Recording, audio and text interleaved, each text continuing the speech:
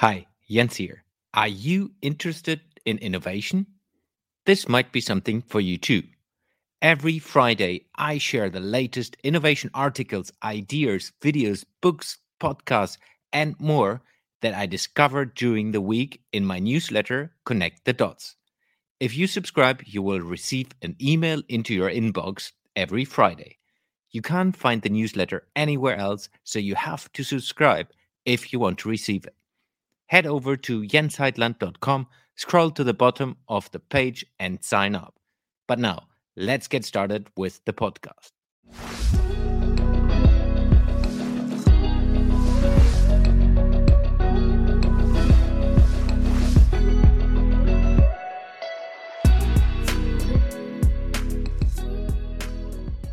Hello, innovators, and welcome to another episode of the Jens Heitland Show, where I connect the dots of innovation and entrepreneurship with my guests. Today's episode is a HIQA episode, and HIQA stands for Human Innovation Questions Answered. And today's topic will be how to empower people to innovate. Fairly simple, but I see it over and over again. It's not that simple for organizations, and especially for large organizations. But it's still valuable for small organizations, so don't switch off.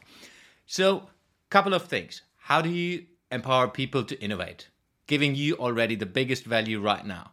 Responsibility and resources. Delegate responsibility and resources.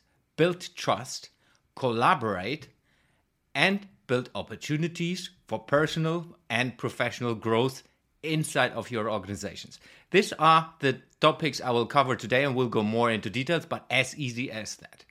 So how do you delegate to innovate? And that's, for me, very, very simple, but I see it not happening in a lot of organizations. So when you delegate a responsibility to someone, it's not about delegating a task. So it's not about, hey, can you please do this? And then you let the person go, and then you basically micromanage the person. And remember, everything is about true leadership when we talk about human innovation. But if we look into delegation is about what is the other person doing and what is the other person requested to do to fulfill a specific role. So if you have a role description like you have in a lot of organizations, you basically delegate the whole role to that person. And if you do this properly, you give them a framework how much they can decide inside of their role and what are the boundaries for the person to decide in. So if you then delegate the responsibility of this role to fulfill that, then this person will be able to fulfill their role in a better way. So let's go a little bit deeper. So you have a project manager. A project manager is responsible for delivering a specific project. Let's say it's a very big project, it's a delegation project. So if I would be the manager of this project manager, I would delegate the role description and have a sit down with this manager to say, so this is your role description, this is what I'm expecting from you to do. And within the project, you have this and this and this budget if it's decided before the project manager comes into that role, or I'm requiring you to build a budget frame and a time frame so you understand how much you need and how you can fulfill this role. So it's basically we have a sit down and we talk about what the project is about, what are the requirements, what the organization wants to succeed with this project, going more into details. So the project manager then is empowered to understand, okay, what does it mean to run this project? What do I need to come up with? And then we have an agreement to say, if you can't fulfill this, let's figure out and please come back to me and let's have a whatever, maybe in the beginning a weekly chat or a monthly chat, depending on the organization, depending on how good you know this person. So it's basically that you delegate the full responsibility inside of the project, and the project manager is, like you often say, it's responsible for delivering this project in time and budget.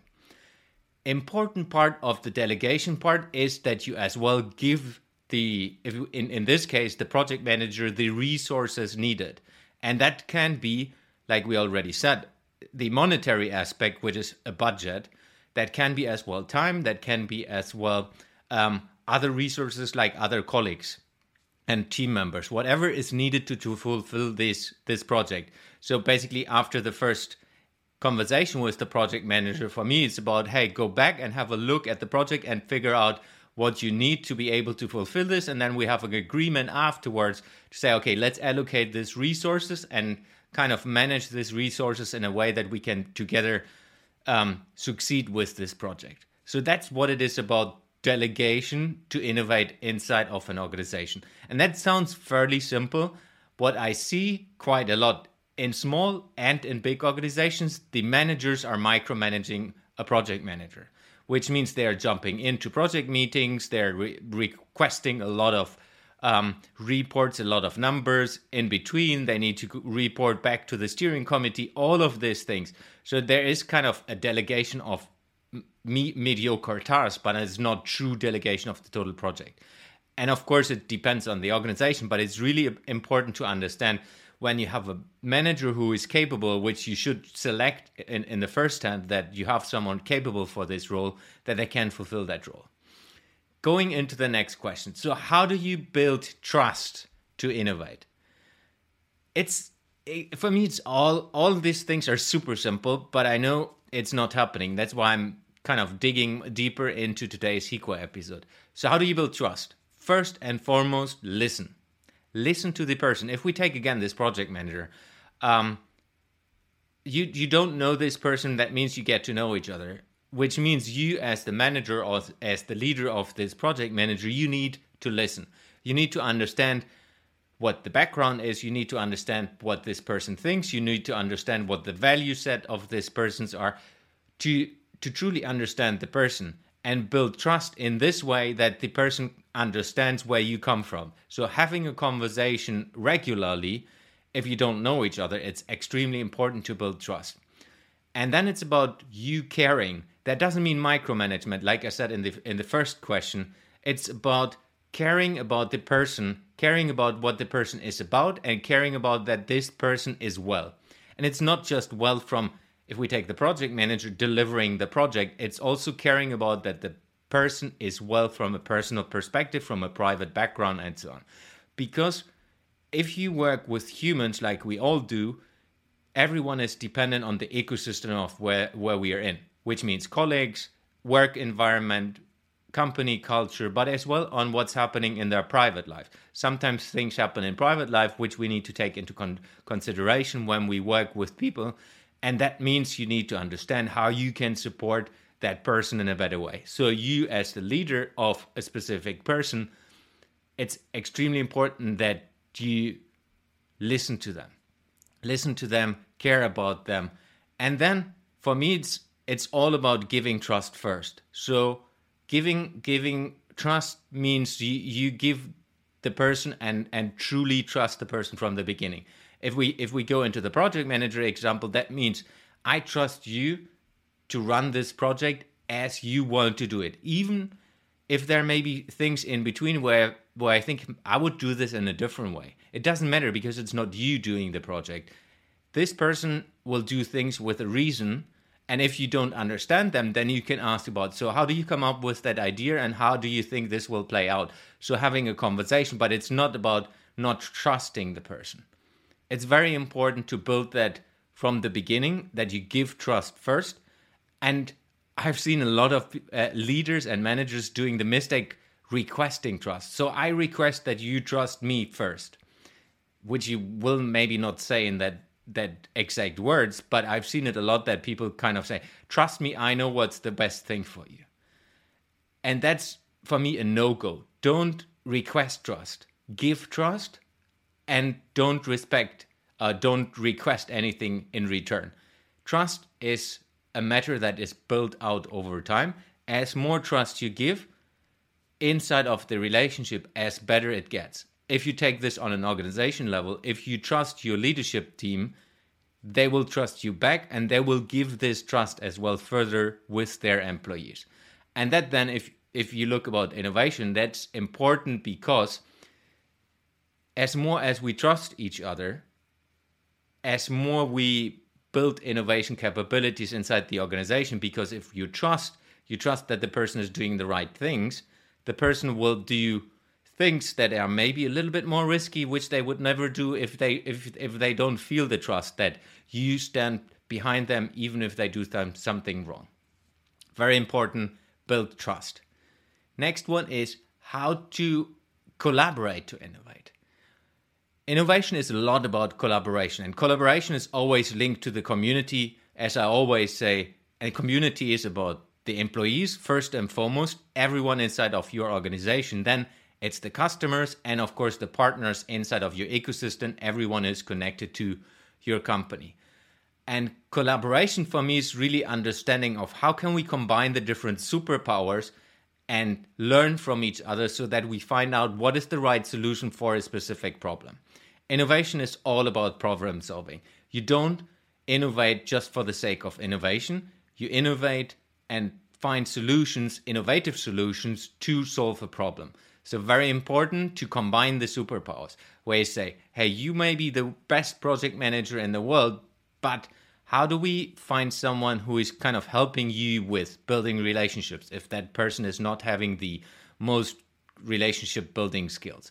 Or you maybe need someone who is commercially fit and helps that person to support from a commercial angle. So it's all about when you build teams and when you test and validate inside of your company, what are the different team members who need to be involved in the best possible way. And it's again, not just combining the superpowers, it's the same way of listening. Listening to understand each other. There will be people specifically in organizations that are working across the total value chain where you have people who are non-core business and people who are core business related. Most of the companies are still working in verticals where you have, let's say, sales, where you have marketing, where you have business development, where you have finance, where you have other functions like real estate and property, and so on and so on. So more and more organizations understand that they need to work across all of these verticals to be successful. That means you listen to the people inside of the verticals to understand where they come from, to understand what expertise they can bring to the project, if we take the projects again as an example. And then value their input. Value their input from a way that you take their input and say, okay, how do we integrate that into the projects? How do we integrate that in solving this problem? And how does it work? If you don't understand, it's again, go back to listening and say, okay, I see your point, but I don't understand how this will help to solve the problem.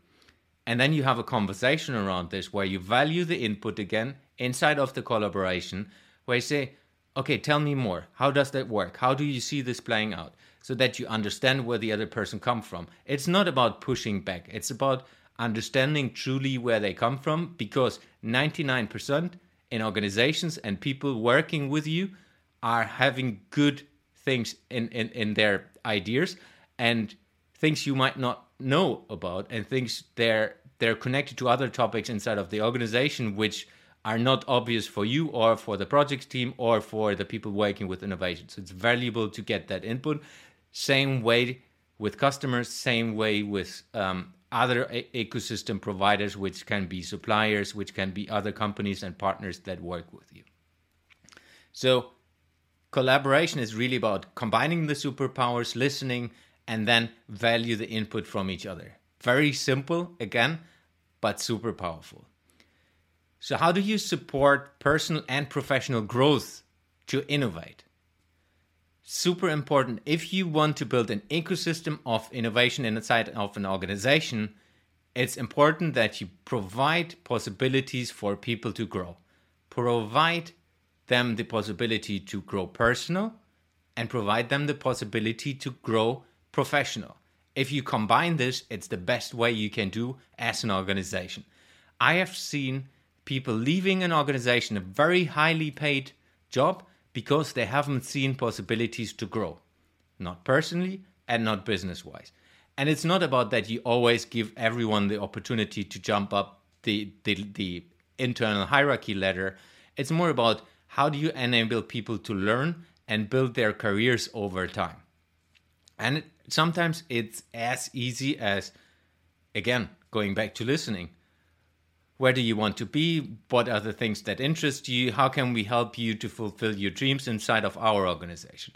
And see beyond the role the person is in right now. Maybe this person works in a marketing position.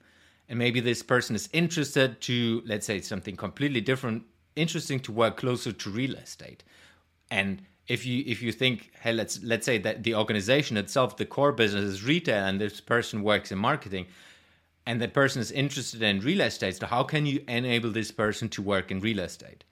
And if there's a true interest and a value that can be created for the organization, how can you help this person to fulfill their dreams? And then it's all about building this person or enabling this person to do that over a certain amount of time. Which means, for me, every organization needs to have, or every person in every organization needs to have a personal development plan. A plan where you look into, these are my personal goals, dreams, and desires, and these are my business, corporate goals, dreams, and desires, which I want to achieve. So how do we combine them? And you as a leader, you as a manager, your role is basically to help them to get there. Show them the possibilities the organization can provide, and show them the possibilities you as a leader can provide, but as well other leaders, other people inside of the ecosystem who can help to this person to develop. And it's basically linked to each other. The personal growth and the professional growth for me is linked together.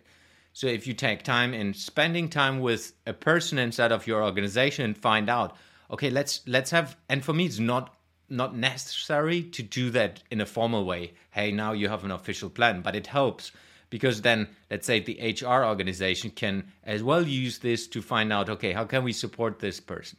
And there's always a possibility to, of course, work with HR if HR is fulfilling these functions and the support for these topics inside of your company. If not, it's the leadership responsibility every leader in an organization has, is not just leading themselves, it's also leading others, and leading others means taking care of the people and helping them to develop over time. Build a plan, help them to understand how they can achieve the plan, and find out what your role can be inside of this plan to empower them to get there. That's it for today. Thank you very much for dialing in again, and see you next time again. Thanks for listening to today's episode. You will find the links and resources in the show notes of this episode. If you would like to support the podcast, the most impactful thing you can do is subscribing to the show on any of the podcasting platforms and give me a review. This will help me to reach more innovators around the world and bring some of you into the show. If you have any question to the guest or want to engage with me, feel free to reach out to me on social media and contact me there.